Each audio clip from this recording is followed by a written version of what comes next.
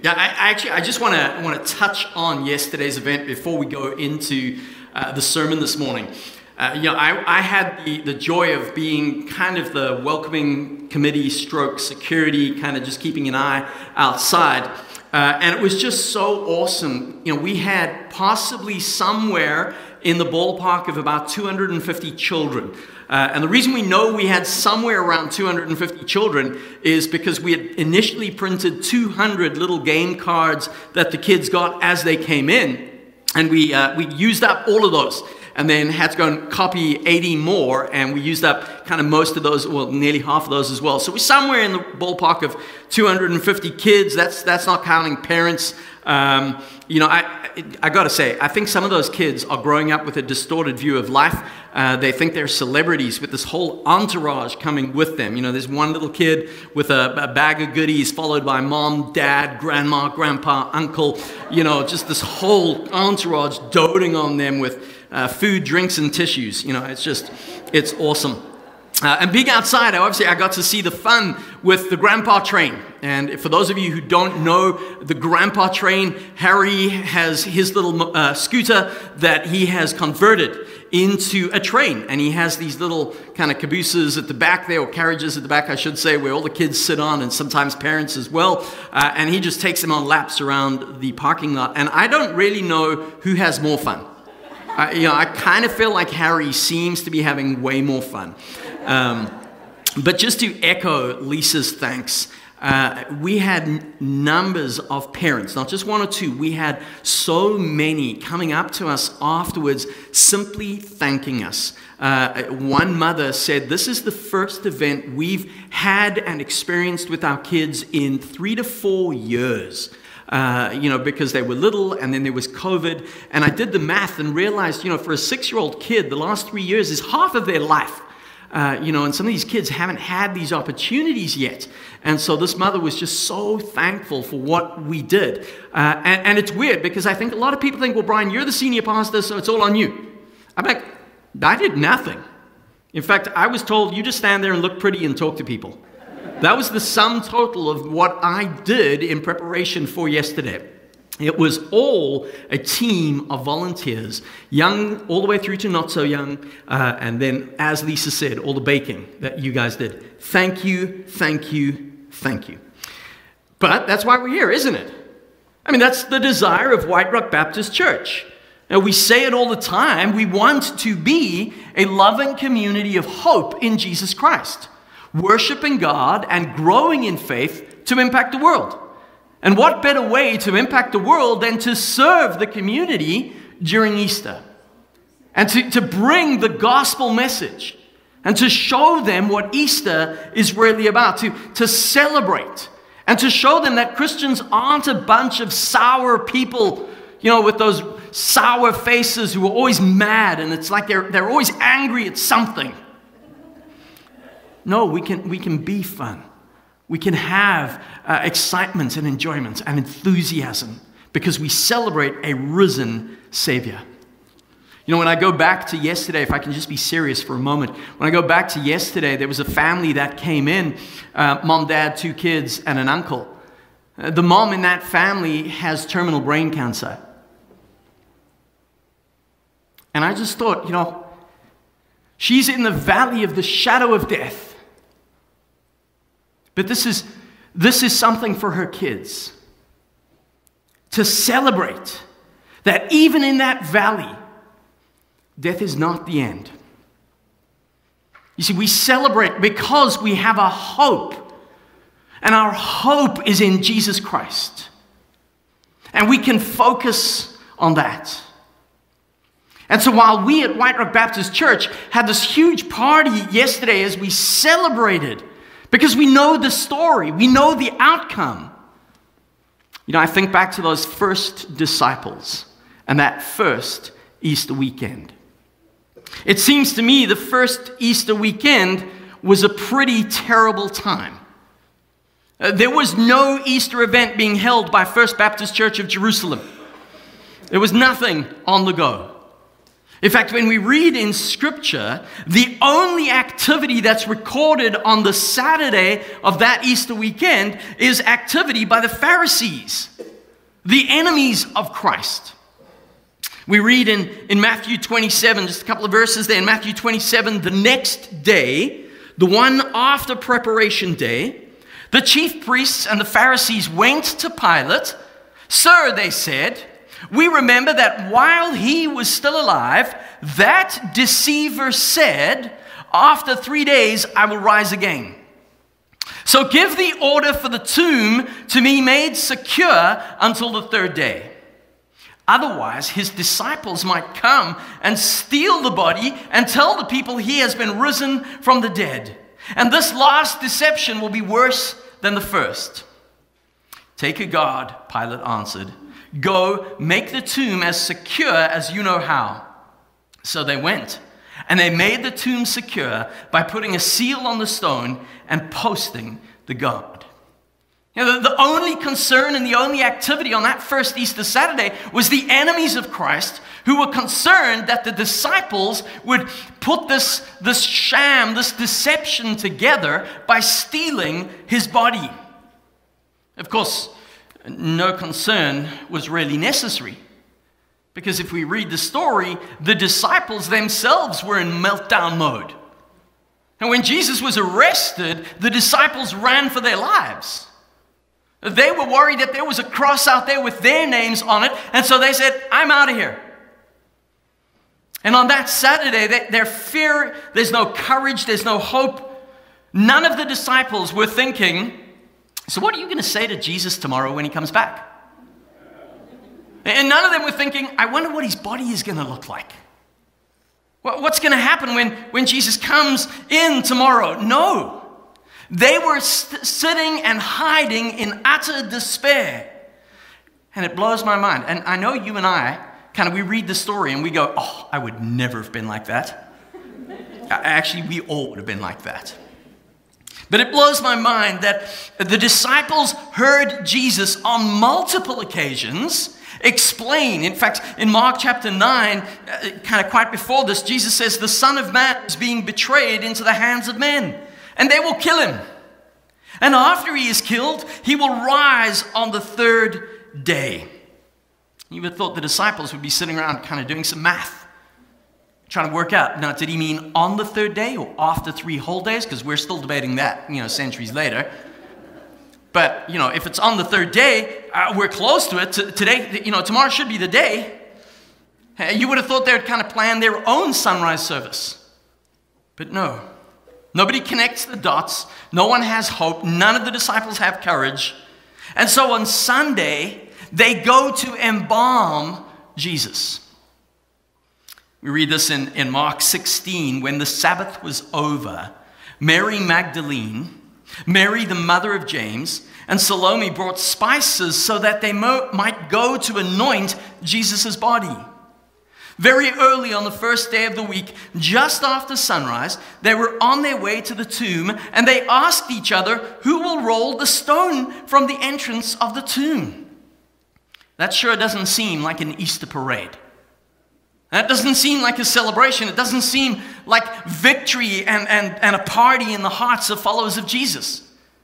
Not at all. They're still stuck in that hopelessness of the Saturday before.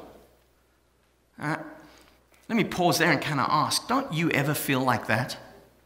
Doesn't it sometimes just feel like we're stuck in this hopelessness that is Saturday? Yeah, sure, we know Christ died. And we think we know the outcome. We know what's coming. But we're caught in this place. We're caught in our own valley of the shadow of death. We're caught in our own problems, in our own hopelessness. And we feel like our world is stuck here with nothing good coming.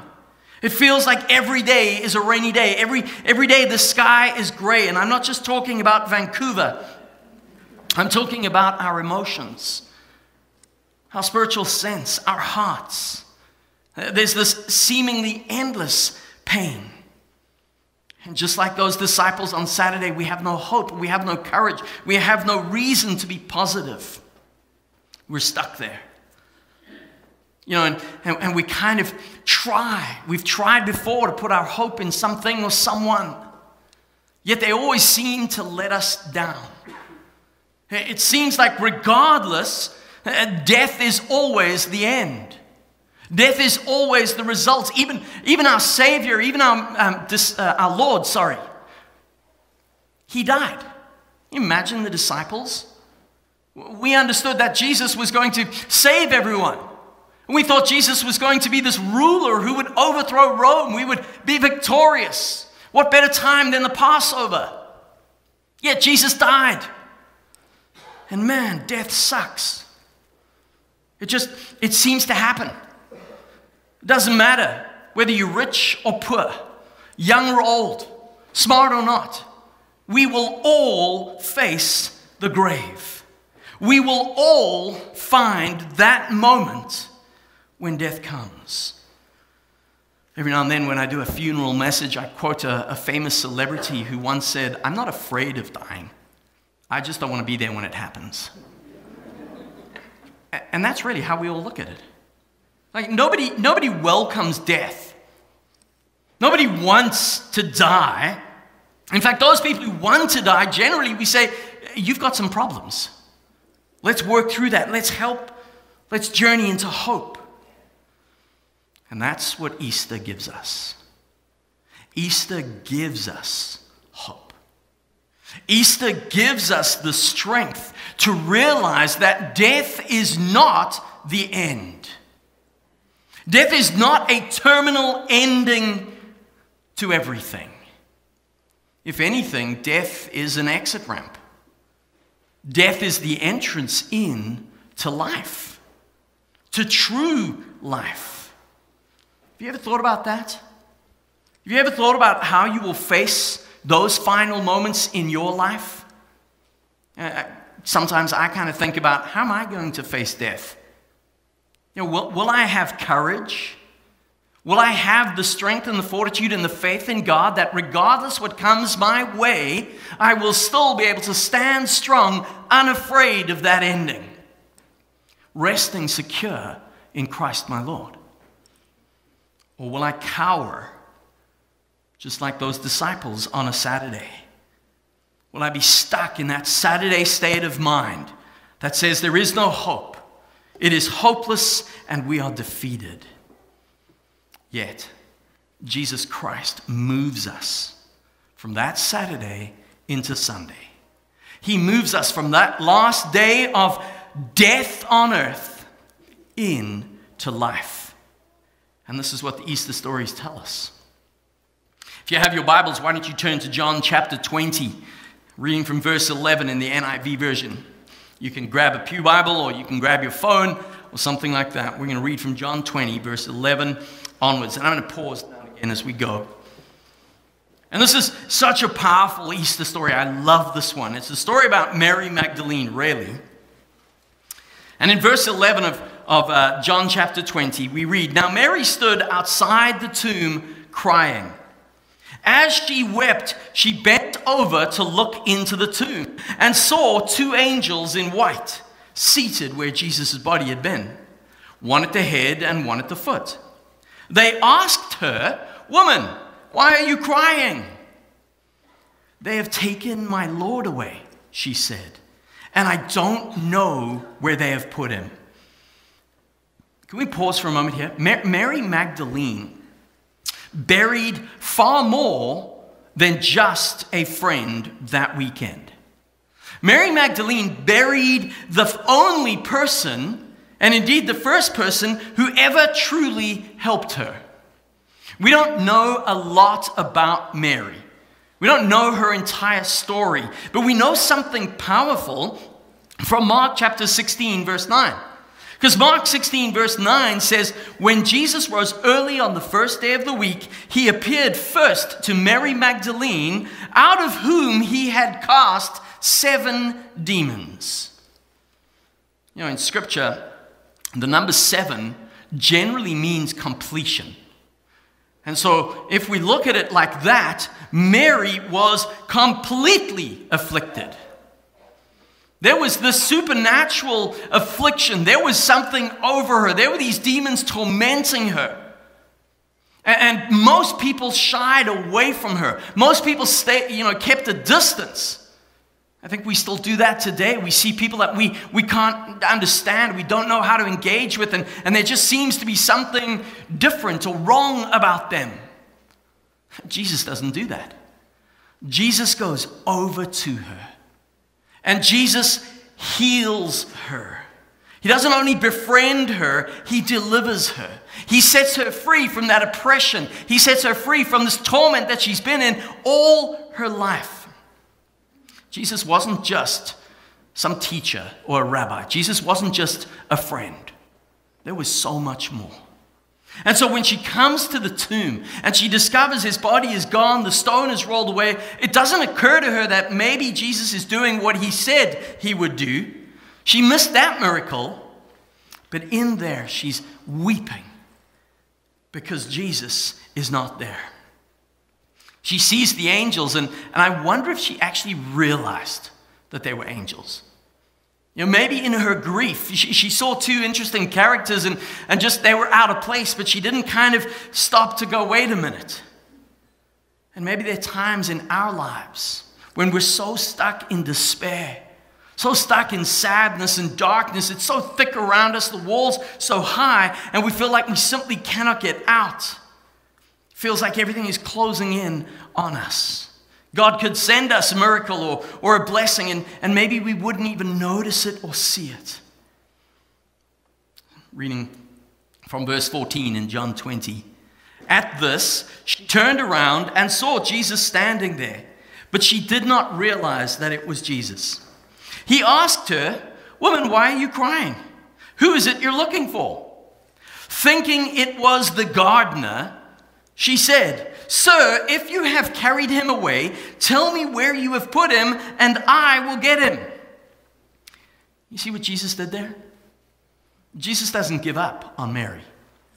Jesus doesn't point out to Mary, "Mary, look at this. There's two angels sitting over there, and here's me. What's wrong with you? Get a grip." He doesn't do that. He simply, gently, with a smile on his face, asks, "What's wrong? Why are you crying? Who are you looking for?" And so he comes to her as that gentle shepherd that we read in Scripture. Jesus is ever patient with us. He embodies that heart of God. Our God is love, and he shows this love. He's patient with Mary, and my friends, you and I need to understand he is patient with you and I. He is patient with us. In fact, the prophet Micah speaks about this in Micah chapter 7. He says, "Where is another God like you, who pardons the sins of his people? You cannot stay angry with your people forever because you delight in showing mercy. Once again, you have compassion on us." And that's exactly what Jesus is doing with Mary. Once again, he has compassion. Maybe there's some people in here this morning. Maybe you're going through that season of life where it doesn't feel like it. It doesn't seem like Christ is there. Let me encourage you that once again, God extends compassion to you. It doesn't matter what you're going through. We're all actually going through something. Whether it's the economy, maybe it's family issues, maybe it's health, maybe it's a job, maybe literally facing death after a doctor's diagnosis. Maybe it's just one problem on top of another. At some point when we tend to hit that valley, when we walk through that valley of the shadow of death, and we might think that God is angry with us. Yet Jesus says, no. I extend grace and mercy. In fact, I could say that God is more patient with me than I am with me. God is more patient with you than you are with you. And he's always there asking. We kind of realize and we get stuck in Saturday.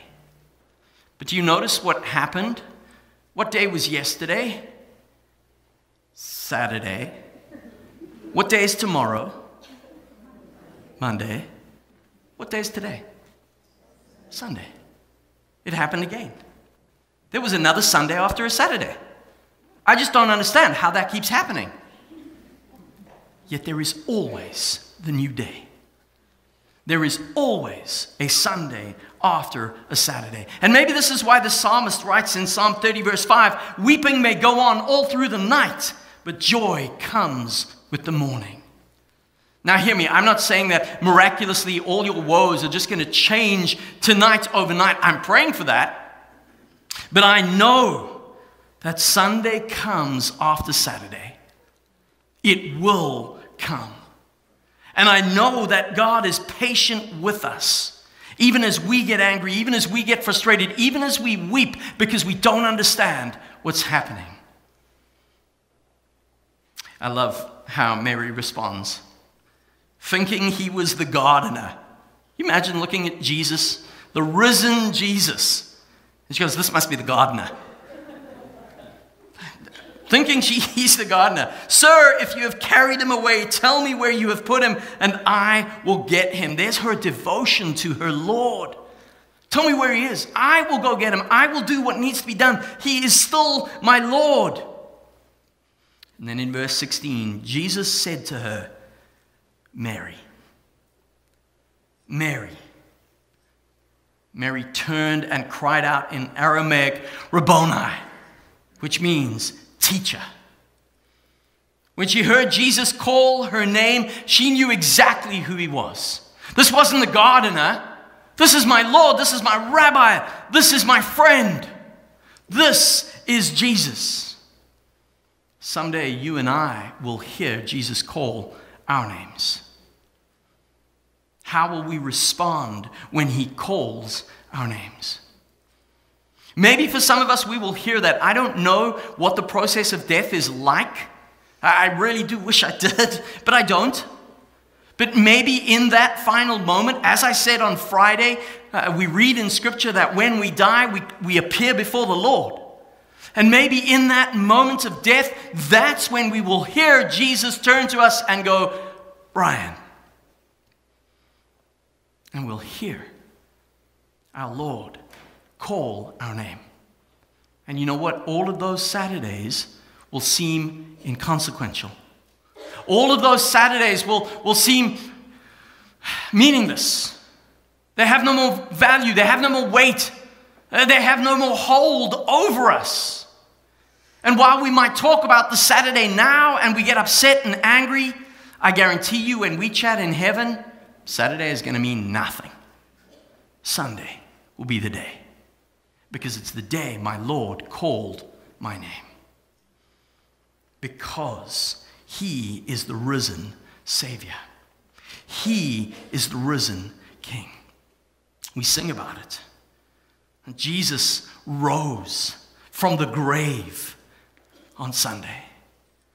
And while we might be stuck in that Saturday state of mind, Jesus calls us and says, come and follow me.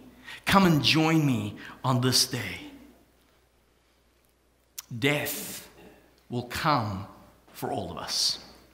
That's the only certainty I can guarantee you in life. That until Jesus comes again, we will die. But you know what? Death no longer has victory. Death no longer has a sting. Death no longer has teeth. Death is powerless. Because Jesus Christ has conquered death. Jesus Christ has risen from the grave. Death is no longer that dead-end street. Death is that step into life and life eternal. And you know what? All of that beauty of heaven stood up in the tomb on that Sunday. And it stepped out into the dawn on that Sunday. And it called people by name because Jesus called by name. I don't know where you are today. Very well could be in a Saturday. Won't you listen for your Savior calling you by name and calling you into Sunday? Let's pray together. Jesus, when we contemplate the magnitude, the magnificence, the beauty of Easter, and we gather on Friday, and yes, there's a sense of mourning because there's death. And we understand that death took place to free us from sin, that death was the price for sin. But when death comes to us, it leaves us stuck in a Saturday. Stuck in that dark place. Even as we walk through our own valley of the shadow of death. And we face death with fear and trepidation. Yet Jesus, Sunday came. And on that first Easter Sunday, as you stepped out of the grave into the light and into life, you showed us that you have conquered death. And just as your death covered our sin, so your resurrection assures us and gives us eternal hope for eternal life in your presence. Jesus, there might be people here this morning who are looking for you. And almost like Mary, they're at that tomb going, where is Jesus? Maybe even who is Jesus? Jesus, I pray this morning, would you call us by name? May we hear that tender shepherd heart, that eternally patient, eternally loving, that voice with the smile, calling by name. And in that moment, may we see you as Christ, the risen Savior. And may we cry out, Teacher, Lord, Friend. Oh God, reveal yourself to us this day that we might continue to worship you. For we ask this in the matchless, eternal name of our risen Savior and Lord, Jesus Christ. And together we say, Amen. Amen.